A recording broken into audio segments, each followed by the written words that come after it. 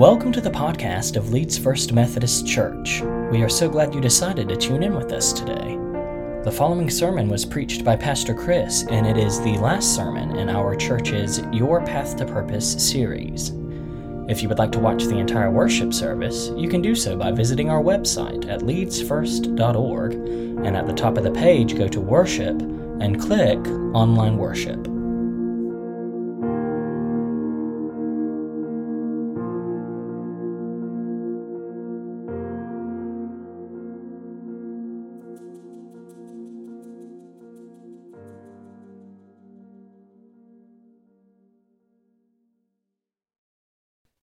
Thank you, worship team and tech team and hospitality team, for your great service and leadership this morning. My name is Chris Stallings, and I get to be pastor here at Leeds First Methodist Church. We are in the finale of our series, Your Path to Purpose. And in the course of the month of August, we've looked at what it means to live into your purpose of faith, and especially through the local church. Made the statement, Leeds First Methodist Church exists to create paths for more people to know and to grow like Jesus on the paths of worship, grow, serve, and reach. We've had a key verse that's guided us through this series. It's from Ephesians 4:13. And it reads, "This will continue until we all come to such unity in our faith and knowledge of God's Son that we will be mature in the Lord, measuring up to the full and complete standard of Christ." And so that verse and the mission of the church is that we would know Christ and to become like Him, right? And so we do that through our past. Last week we talked about the path and open the on-ramp to serve. And this week, your path to purpose, reach.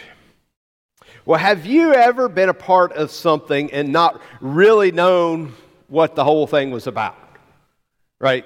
It came to mind a young child that's gone out for the t-ball team and spends most of the time sitting on the grass and playing with the dandelions instead of chasing the ball. Anybody ever been a part of that?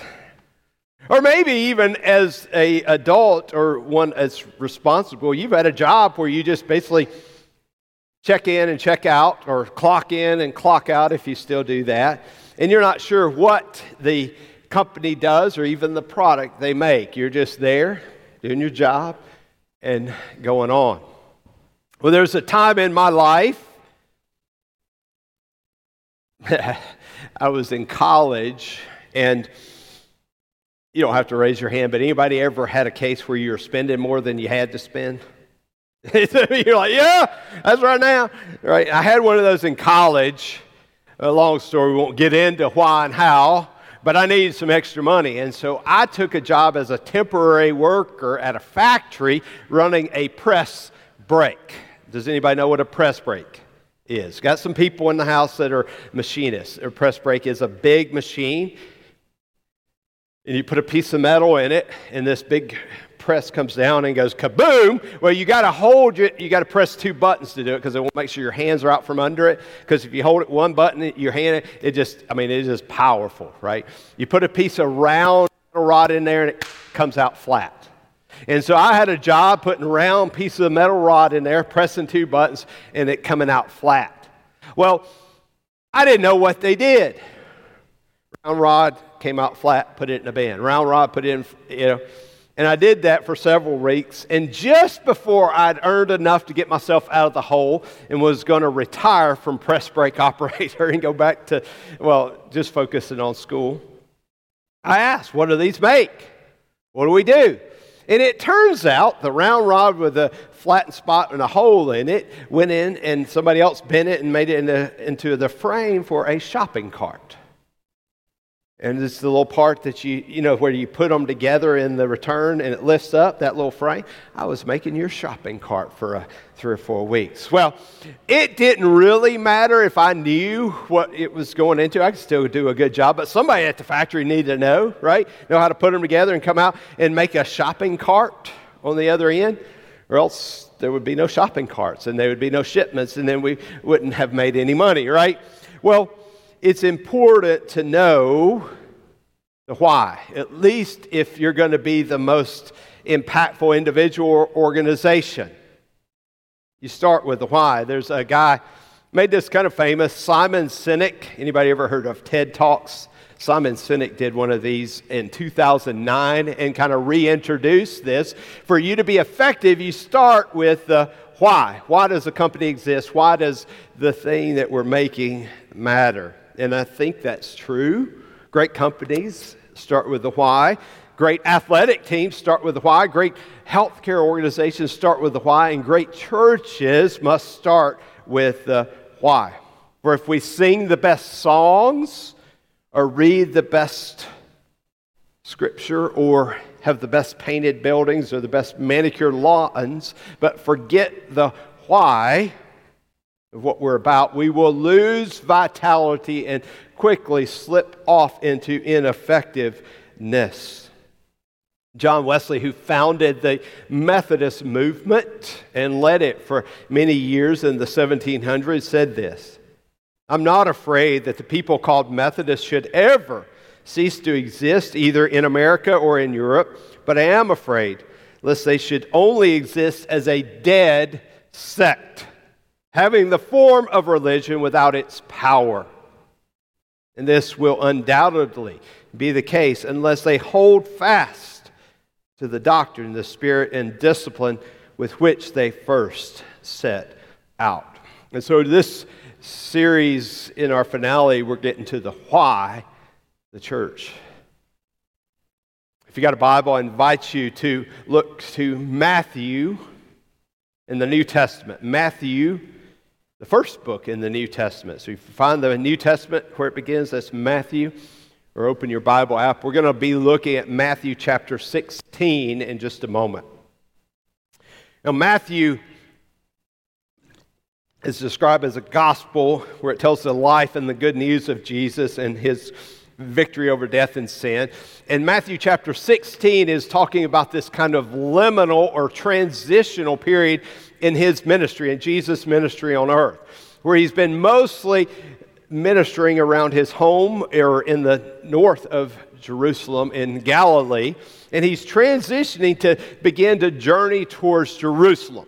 And if you know the end of the story, it starts getting rough whenever Jesus starts going to Jerusalem. In fact, he starts getting more and more confronted with the kingdom of God and what the people want, right? The people in power, the people of Rome, and even the religious leaders. In fact, the confrontation gets really serious for Jesus to the point where he gets arrested, he gets persecuted, he gets executed on a cross. But the confrontation is also for his disciples and those who follow him. They are confronted in that same Easter weekend that Jesus is, and even more so in the days and decades that follow. And so Jesus meets with his disciples before they take that journey to kind of give them the why. Right? So that whenever they face that persecution, whenever they wonder, what are we supposed to do? They know the why. And even though they may sometimes waver in their faith, they can proclaim what Jesus invited them to proclaim. So let's look now at Matthew 16. I'm going to begin reading in verse 13. Matthew 16, verse 13, we'll go down through 20. I'm reading the New Living Translation if you'd like to follow along word for word. Matthew 16, 13. When Jesus came to the region of Caesarea Philippi, he asked his disciples, "Who do people say the Son of Man is?" "Well," they replied, "some say he's John the Baptist, some say Elijah, or others say Jeremiah or one of the other prophets." Verse 15. Then Jesus asked, "But who do you say that I am?" Verse 16. Simon Peter answered, "You are the Messiah, the Son of the living God." And Jesus replied, "You are blessed, Simon, son of John, because my Father in heaven has revealed this to you, and you didn't learn it from any human being. Now I say to you that you are Peter, which means rock. And upon this rock I will build my church, and all the powers of hell will not conquer it. And I will give you the keys to the kingdom of heaven. Whatever you forbid on earth will be forbidden in heaven, and whatever you permit on earth will be permitted in heaven. Verse 20, then he sternly warned them, do not tell anyone that he was the Messiah. This is the word of God for the people of God, and we say, thanks be to God.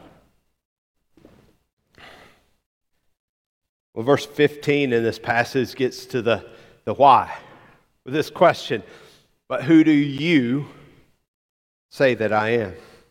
Some of you may have heard of the author C.S. Lewis, a Christian author who popularized a kind of logic or decision tree for whether or not you should follow Jesus. And it goes something like this. Jesus was either, and you got to decide, he was either a liar, a lunatic, or Lord. A liar, like people and Jesus just made up all the stories about, healing people and everything he preached and taught and so forth and what he did. So he and those who recorded his life and ministry were lying. Or the second option is he was a lunatic. Like he said all this grand stuff, delusions of grandeur you may have heard, and none of it happened, right? So he just was kind of delusional when saying he was God's son. Or the third option Lewis popularized was that he was Lord, or is in fact Lord. And so some people love that analogy, and some people are like, oh, no, that's not right. Whether you like it or not, it gets at the core of this message. Who do you say that I am? Jesus asks every person above the age of accountability, who do you say that I am? And as Methodists, we believe every person has the free will to answer that, right? To respond to Jesus' question, who do you say that I am? Now, you might say, well, I don't have to answer that. We believe that in not answering, you have in fact answered it, and it's, no, I don't think you are Lord. Or if you answer one of the others two, you in fact say, Jesus, you're not Lord. And in doing that, you forego the blessing of salvation or being saved from what the Bible described as separation from God because of sin. And we know that separation, or we categorize that as a term called hell, if you experience it for eternity. In fact, Jesus said this in John 14:6. He made it explicit. I am the way, the truth, and the life. No one can come to the Father except through me. And then, in this moment, whenever he's talking with Peter, he expresses that level of authority or purpose to Peter and ultimately the church, to become his expression to the world after his resurrection and ascension. To proclaim the truth of the consequences of sin. To proclaim the truth of the good news that you may be saved from that. To proclaim that no one who puts their faith in Jesus will be abandoned. I want to take a side note as Jesus is expressing his authority through the church. Take a side note just for a moment to acknowledge that there have been people who have been abused by people in the church. If that's been your case, I want to say I'm sorry that that's happened to you. I can't undo what others have done to you, but I can say that God loves you. And I pray that you'll leverage the healing steps that God would provide to you by seeking counsel, seeking protection.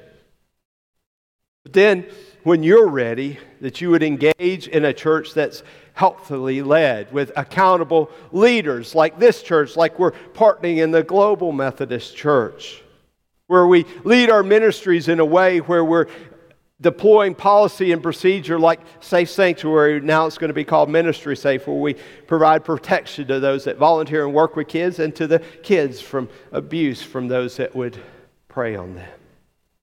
Encourage you to trust God and to find a trustworthy place where you can lean all in, and then lean in to what we're going to talk about today so that you can be a part of God's purpose for you and a part of His mission through the church again.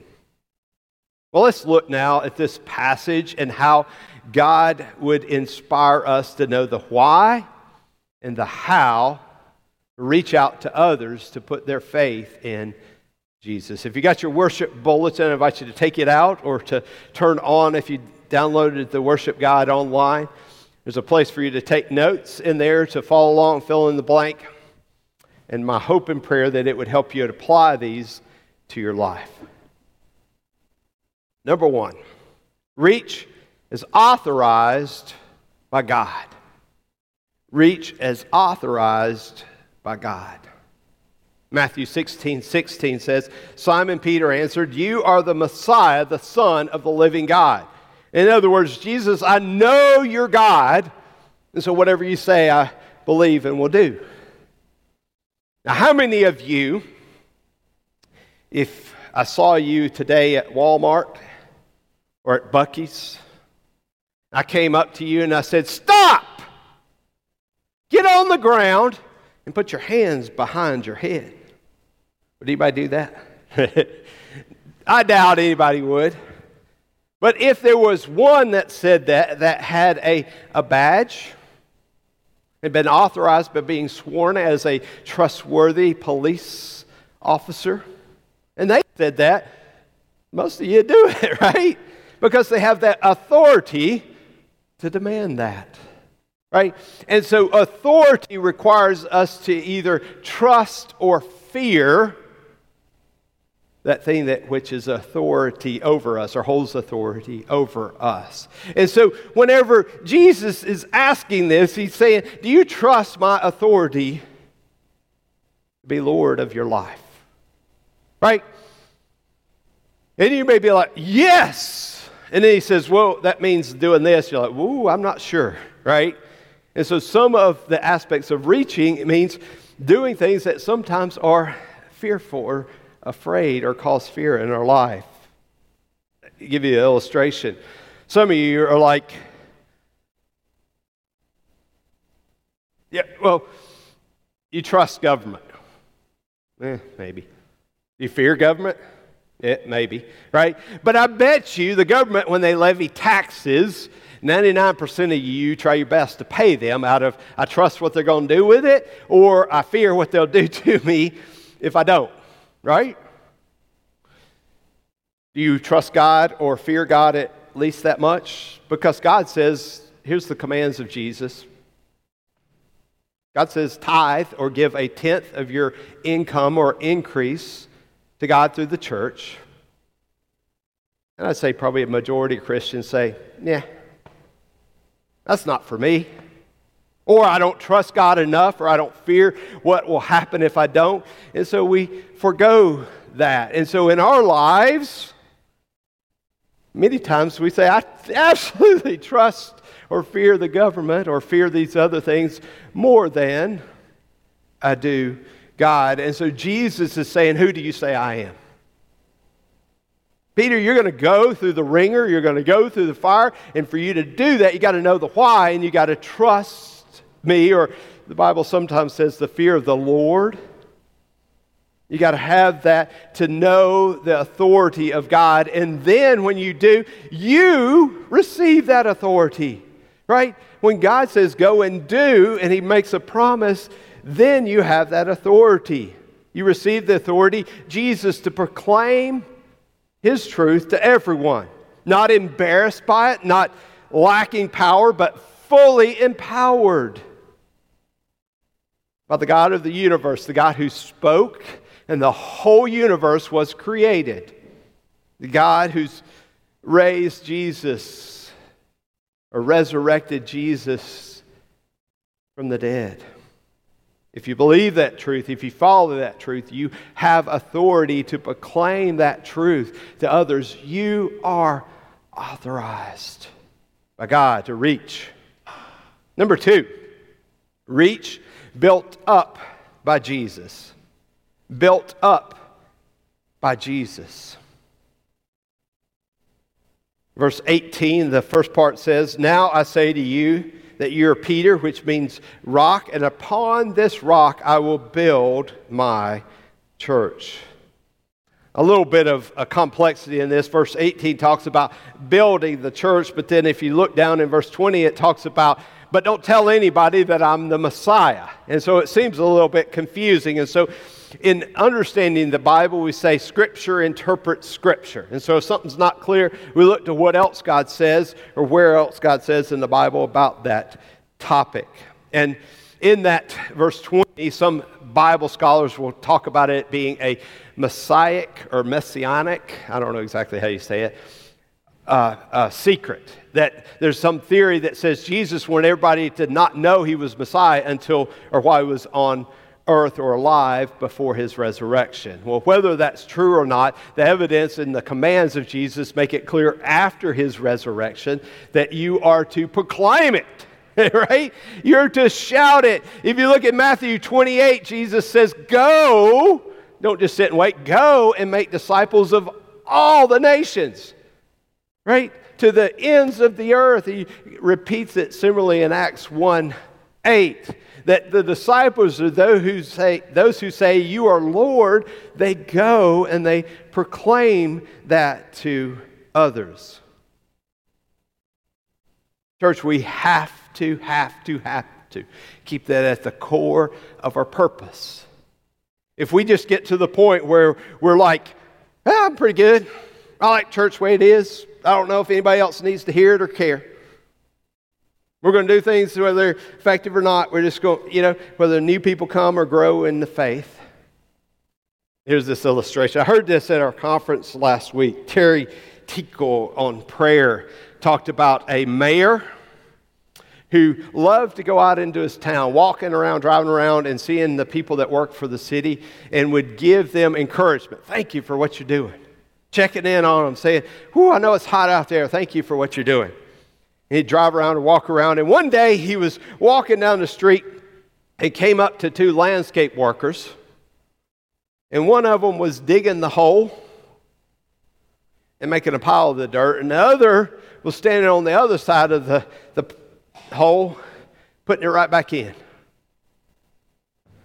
And the first day he saw this, he was perplexed and like, they digging a hole and they fill it right back in, And he drove by and waved and said, "Thanks for your work," but stayed perplexed. The next day he drove by, the same thing. 2 guys, one digging it, one filling in. The third day, the same thing. And he said, "I got to ask, what on earth are you doing?" Dave, who was kind of the foreman of the group, says, "Well, I dig the holes." And he talked to Mike, who was there. And he says, "Well, I fill in the holes." He says, "But Steve, who plants the trees, has been on vacation all week. And we were out of vacation, so we still had to work." Right? Sometimes we can miss the why and still do the thing we thought worked, and when there's something missing, it doesn't do any good. In the church, if we miss that our core why is to make disciples of others, to see people know the truth of Jesus and proclaim their faith in Him and follow Him, we miss it. We're digging a hole and filling it back in, digging a hole. We can dig the best hole and we can fill it in the best and it looks super good and even plant, but we're not planting any trees. And when we have a church that's operating and missing the why, it's the same way. The church can be frivolous and lose our why if we don't maintain that our purpose is to create paths for more people to know and grow like Jesus, and focus on the paths that accomplish that, and stop the ones that are just digging holes and filling them back in, that aren't making new disciples, that aren't seeing people profess faith, and grow like Jesus. Reach, built by Jesus. Number 3, reach, here's the good part, as the winning team. As the winning team. Matthew 18 goes on to say, build my church, and the powers of hell will not conquer it. Not conquer means they're going to lose and Jesus is going to win. Right? Do you like losing? I hate it. It stinks. They can say all they want about being good sports after you lose, but it stinks. Jesus says, if you'll be on my team, devil and all the powers of hell will not stand against you in the church. The key thing is you have to be on the team. You have to follow Jesus and be a part of his plan. Right? You can't say, I'm just going to do it my own way. As I talked about last week from the passage from Judges, you say everybody just does what's right in their own mind. Have a team to be a part of what Jesus and the church is doing. And so that's why this series we focused on what's that purpose. Great path for more people to know and grow like Jesus. I think that's on the next slide. And then the game plan, if you're on the team, is to take those paths. The next slide outlines that or lays that out. To worship, to grow, to serve, to reach. And each week we've talked about a different one of those. Started out with a spiritual survey. It says, where are you at? Are you a follower of Jesus or not? And if you're not, that's okay. This is a safe space for you. But this series is primarily talking to those that have said, I follow Jesus, and what the game plan is. Worship. Next week we opened the on-ramp and talked about growing. The next week, serving. And this week we'll talk a little bit about how we're reaching. Our primary way of doing that this year in this season is through what we've called Project 12. Anybody heard of that?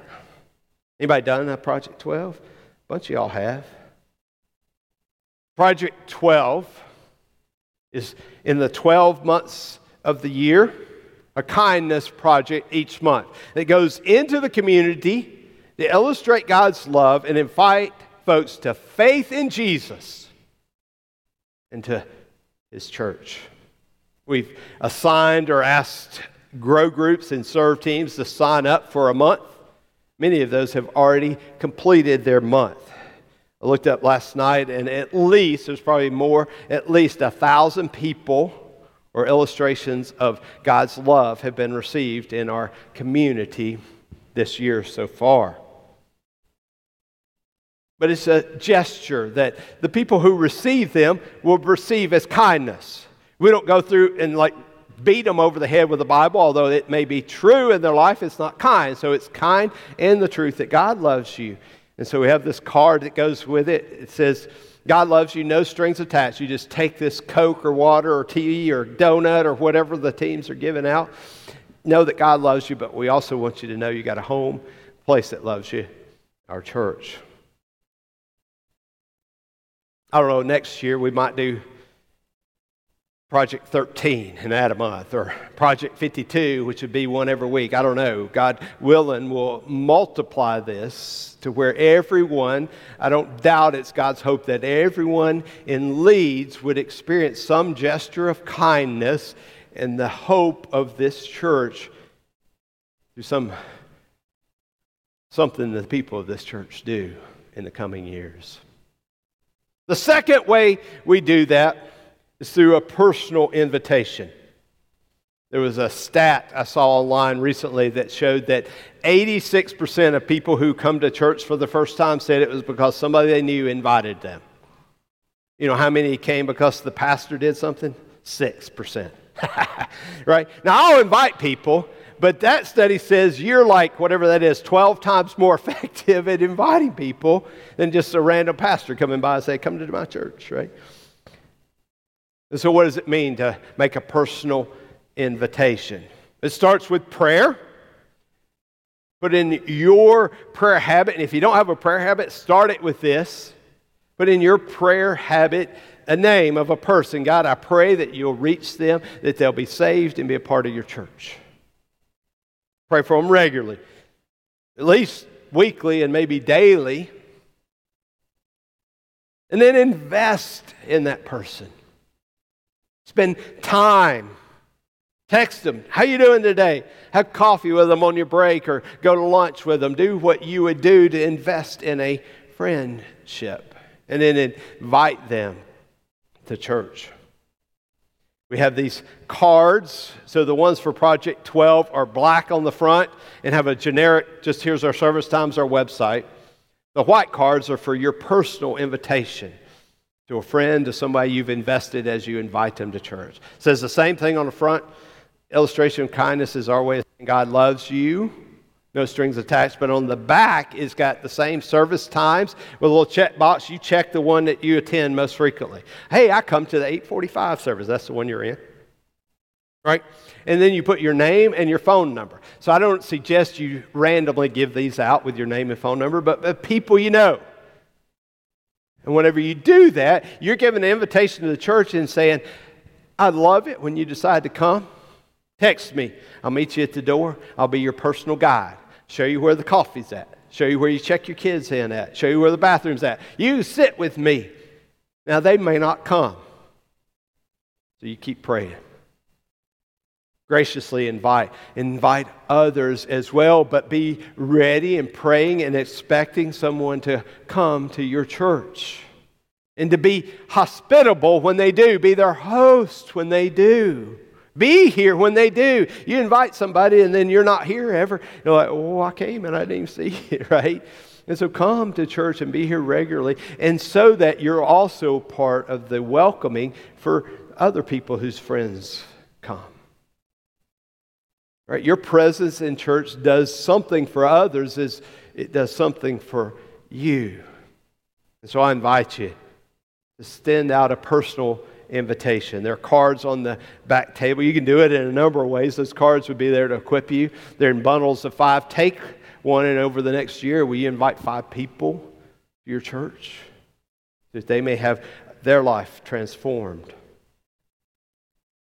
the course of this series, talked about as on-ramp, to get on these paths of worship, grow, serve, and reach. Each week we've opened up a different one. To date, over 60 adults and youth have taken the on-ramp. That's about half of our average adult and youth worship attendance. So we're no longer, hadn't been for a while, but no longer a church where 20% of the people do 80% of the stuff, right? So praise God for that. But I don't believe we're done. Because some of you are just like, oh, I forgot I was going to do that, right? So you got a few more days left in August. Some of you have been wrestling with it. And let me just say, it's normal to be on the path of worship, growth, serve, and reach. If you're a member, it's what you're a part of. It's your covenant relationship to the church. If you're a attender or guest, it's an invitation. If you want to, jump in. I invite you to be a part of that. What it does is it gives you a chance to say yes or no, if you want to take the off-ramp and be on a different team than what you've been on. But to say, yes, I want to be back on this team. Honors you. It also honors those that are leading in our church by saying, I'm on the team. You wouldn't believe how helpful it is to know I've got these 12 people that are going to do this ministry, and I put a schedule together, and here's what they know what to do. And so when you do that, you honor and you equip the leaders of the church to equip you to be members that minister. And finally, what it does is it defines the relationship. You're saying, I'm in. Right? I'm a part of the church. I'm a part of the ministry. This is what I believe God's going to do. If you have questions, feel welcome to reach out to me. If you're like, there ain't nothing in this church I feel connected with, I'll help you find a better church if I can. But you need to accomplish God's purpose in your life. You need to be connected on these or similar paths so that God is a part of your life and you're fulfilling the purpose for which He created you.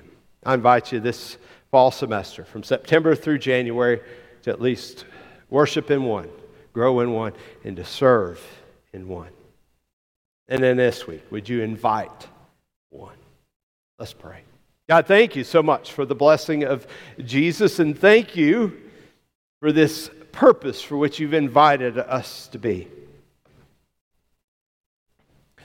God, I pray that you would be working in us to awaken our hearts to the people or person for which you would have us pray. God, for those that we've been praying for, I continue.